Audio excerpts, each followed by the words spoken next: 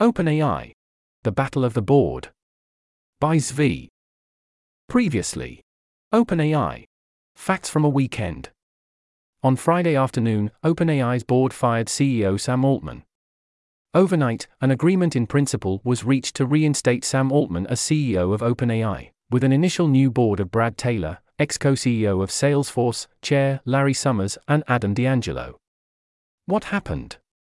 Why did it happen? How will it ultimately end?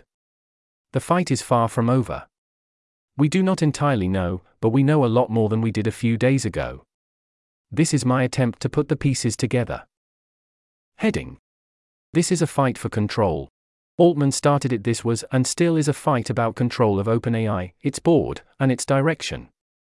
This has been a long simmering battle and debate. The stakes are high. Until recently, Sam Altman worked to reshape the company in his own image, while clashing with the board, and the board did little. While I must emphasize we do not know what motivated the board, a recent power move by Altman likely played a part in forcing the board's hand. Heading. OpenAI is a non-profit with a mission. The structure of OpenAI and its board put control in doubt. Here is a diagram of OpenAI's structure. There's an image here, described as a block diagram of OpenAI's unusual structure, provided by OpenAI. Here is OpenAI's mission statement. The link has intended implementation details as well, quote. This document reflects the strategy we've refined over the past 2 years, including feedback from many people internal and external to OpenAI. The timeline to AGI remains uncertain, but our charter will guide us in acting in the best interests of humanity throughout its development. OpenAI's mission is to ensure that artificial general intelligence, AGI, by which we mean highly autonomous systems that outperform humans at most economically valuable work, benefits all of humanity. We will attempt to directly build safe and beneficial AGI, but will also consider our mission fulfilled if our work aids others to achieve this outcome. End quote. OpenAI warned investors that they might not make any money. There's an image here in the text. The way a 501(c)(3) works is essentially that the board is answerable to no one. If you have a majority of the board for one meeting, you can take full control of the board. But does the board have power? Sort of. It has a supervisory role, which means it can hire or fire the CEO.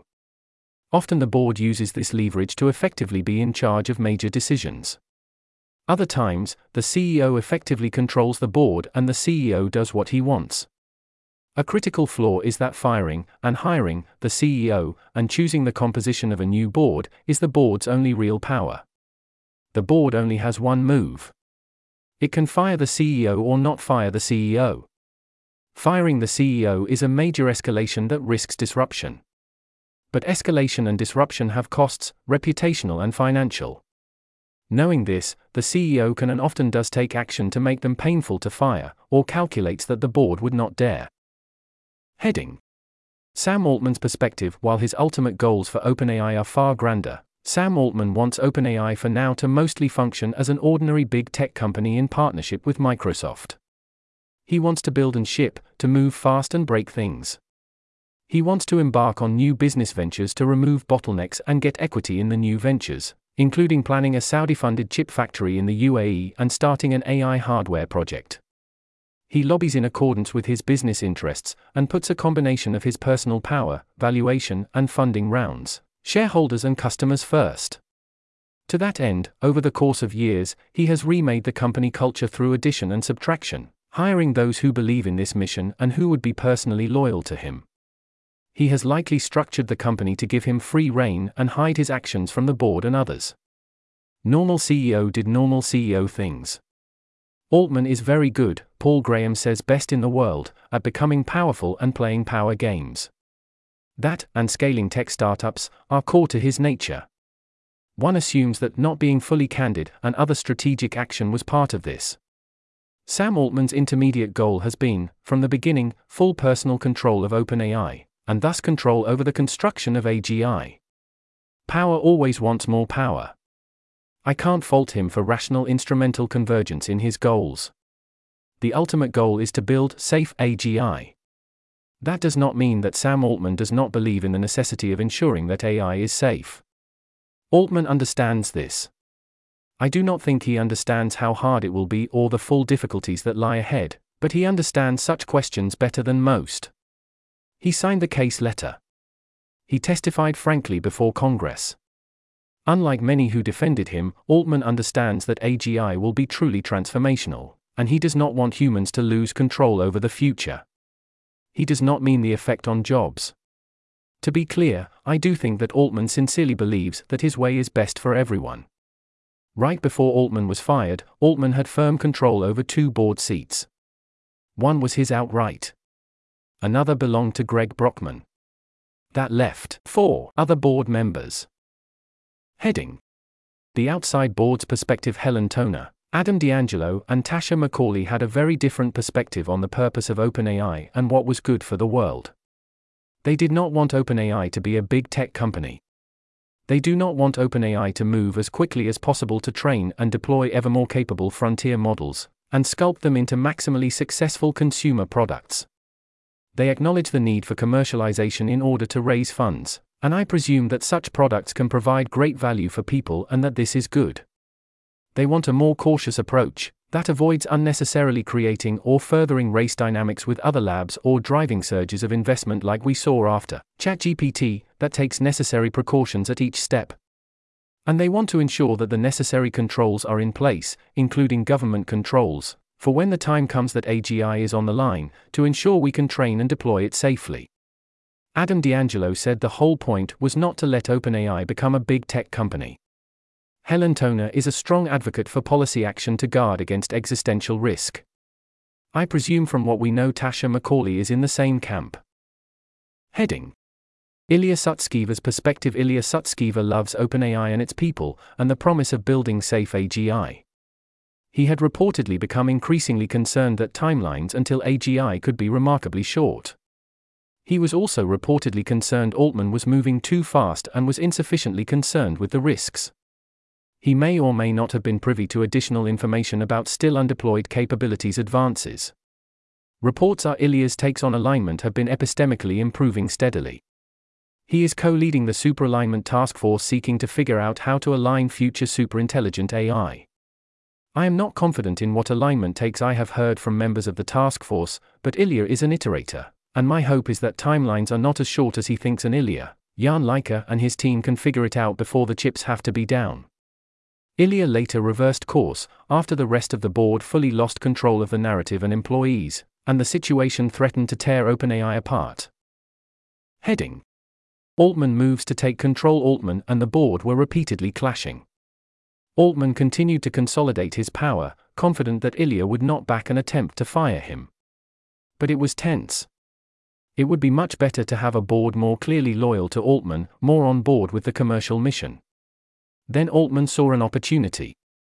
In October, board member Helen Toner, together with Andrew Imbrie and Owen Daniels, published the paper Decoding Intentions: Artificial Intelligence and Costly Signals. The paper correctly points out that while OpenAI engages in costly signaling and takes steps to ensure safety, Anthropic does more costly signaling and takes more steps to ensure safety, and puts more emphasis on communicating this message. That is not something anyone could reasonably disagree with. The paper also notes that others have criticized OpenAI, and says OpenAI could and perhaps should do more. The biggest criticism in the paper is that it asserts that ChatGPT set off an arms race, with Anthropic's Claude only following afterwards. This is very clearly true. OpenAI didn't expect ChatGPT to take off like it did, but in practice, ChatGPT definitely set off an arms race. To the extent it is a rebuke, it is stating facts.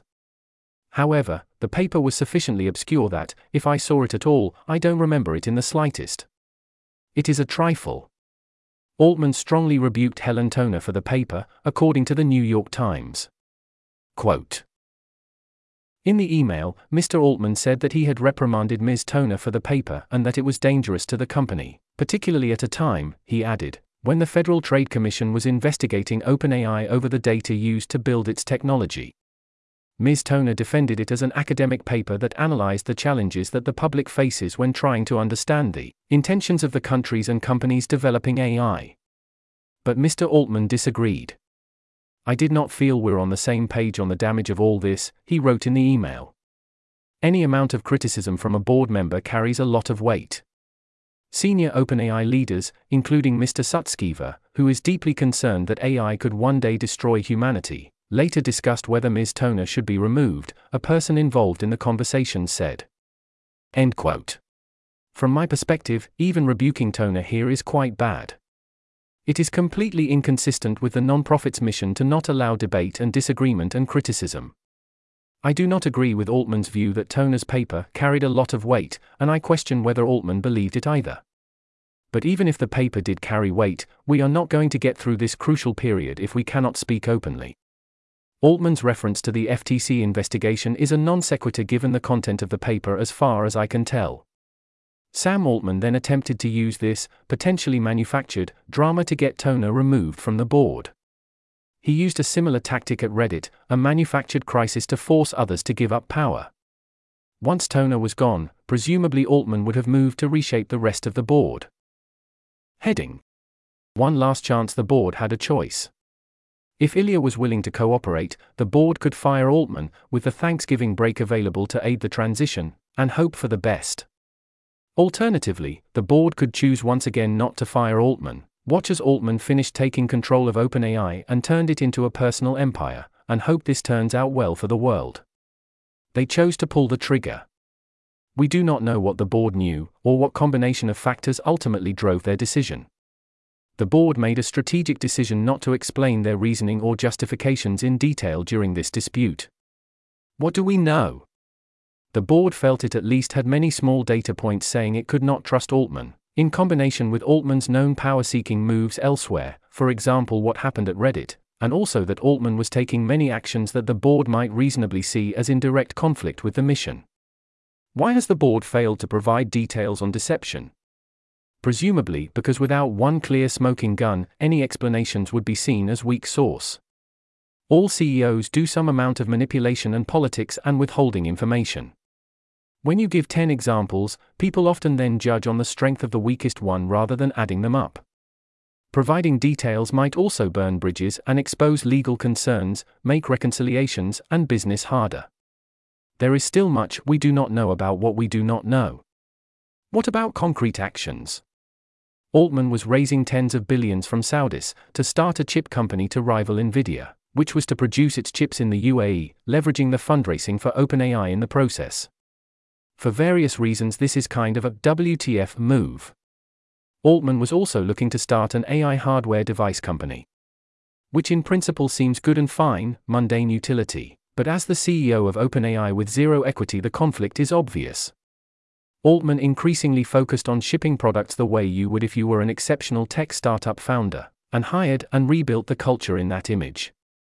Anthropic visibly built a culture of concern about safety in a way that OpenAI did not. Concerns about safety, at least in part, led to the Anthropic exodus after the board declined to remove Altman at that time. If you think the exit was justified, Altman wasn't adhering to the charter. If you think it wasn't, Altman created a rival and intensified arms race dynamics, which is a huge failure. This article claims both OpenAI and Microsoft were central in lobbying to take any meaningful requirements for foundation models out of the EU's AI Act. If I was a board member, I would see this as incompatible with the OpenAI charter. Altman aggressively cut prices in ways that prioritized growth and made OpenAI much more dependent on Microsoft, and further fueling the boom in AI development. Other deals and arrangements with Microsoft deepened the dependence, while making a threatened move to Microsoft more credible. He also offered a legal shield to users on copyright infringement, potentially endangering the company. It seems reasonable to assume he moved to expand OpenAI's offerings on Dev Day in the face of safety concerns. Various attack vectors seem fully exposed. And he reprimanded and moved to remove Helen Toner from the board for writing a standard academic paper exploring how to pursue AI safety. To me this is indeed a smoking gun, although I understand why they did not expect others to see it that way. Heading: Botched communications from the perspective of the public, or of winning over hearts and minds inside or outside the company. The board utterly failed in its communications. Rather than explain, the board issued its statement, quote, Mr. Altman's departure follows a deliberative review process by the board, which concluded that he was not consistently candid in his communications with the board, hindering its ability to exercise its responsibilities. The board no longer has confidence in his ability to continue leading OpenAI." End quote. Then it went silent. The few times it offered any explanation at all, the examples were so terrible it was worse than staying silent. As the previous section shows, the board had many reasonable explanations it could have given. Would that have mattered? Could they have won over enough of the employees for this to have turned out differently? We will never know. Even Emmett Shear, the board's third pick for CEO, after Nat Friedman and Alex Wang, couldn't get a full explanation. His threat to walk away without one was a lot of what enabled the ultimate compromise on a new board and bringing Altman back. By contrast, based on what we know, Altman played the communication and political games masterfully. 3 times he coordinated the employees to his side in ways that did not commit anyone to anything. The message his team wanted to send about what was going on consistently was the one that got reported. He imposed several deadlines, the deadlines passed and no credibility was lost. He threatened joining Microsoft and taking all the employees, without ever agreeing to anything there either. Really great show. Do you want your leader to have those skills? That depends. Heading. The negotiation. Note the symmetry. Both sides were credibly willing to blow up OpenAI rather than give board control, and with it ultimate control of OpenAI, to the other party. Both sides were willing to let Altman return as CEO only under the right conditions. Altman moved to take control. Once the board pulled the trigger firing him in response, Altman had a choice on what to do next, even if we all knew what choice he would make. If Altman wanted OpenAI to thrive without him, he could have made that happen. Finding investors would not have been an issue for OpenAI, or for Altman's new ventures whatever they might be. Instead, as everyone rightfully assumed he would, he chose to fight, clearly willing to destroy OpenAI if not put back in charge. He and the employees demanded the board resign, offering unconditional surrender. Or else they would all move to Microsoft. That is a very strong negotiating position. You know what else is a very strong negotiating position? Believing that OpenAI, if you give full control over it to Altman, would be a net negative for the company's mission. This was misrepresented to be Helen Toner thinks that destroying OpenAI would accomplish its mission of building safe AGI. Not so. She was expressing, highly reasonably, the perspective that if the only other option was Altman with full board control, determined to use his status and position to blitz forward on AI on all fronts, not taking safety sufficiently seriously, that might well be worse for OpenAI's mission than OpenAI ceasing to exist in its current form. Thus, a standoff. A negotiation. Unless both the board and Sam Altman agree that OpenAI survives, OpenAI does not survive. They had to agree on a new governance framework. That means a new board. Which in the end was Brad Taylor, Larry Summers, and Adam D'Angelo. Heading. What now for OpenAI? Emmett Shear is saying mission accomplished, passes the baton, seeing this result as the least bad option including for safety. This is strong evidence it was the least bad option. Altman, Brockman, and the employees are declaring victory. They are so back. Mike Solana summarizes as Altman knifed the board. Not so fast. This is not over. Altman very much did not get an obviously controlled board. The succession problem is everything. What will the new board do? What full board will they select? What will they find when they investigate further? These are 3 adults in the room, to be sure. But D'Angelo already voted to fire Altman once, and Summers is a well-known bullet biter and is associated with effective altruism. If you assume that Altman was always in the right, everyone knows it is his company to run as he wants to maximize profits, and any sane adult would side with him. Then you assume Brad Taylor and Larry Summers will conclude that as well.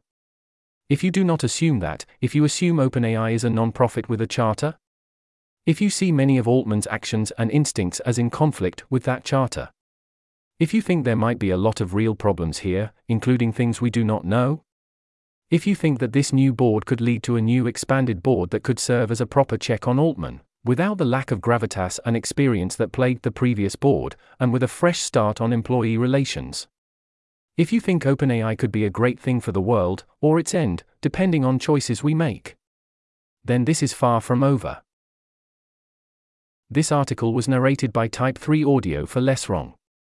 It was first published on November 22, 2023. To report an issue or give feedback on this narration, go to t3a.is.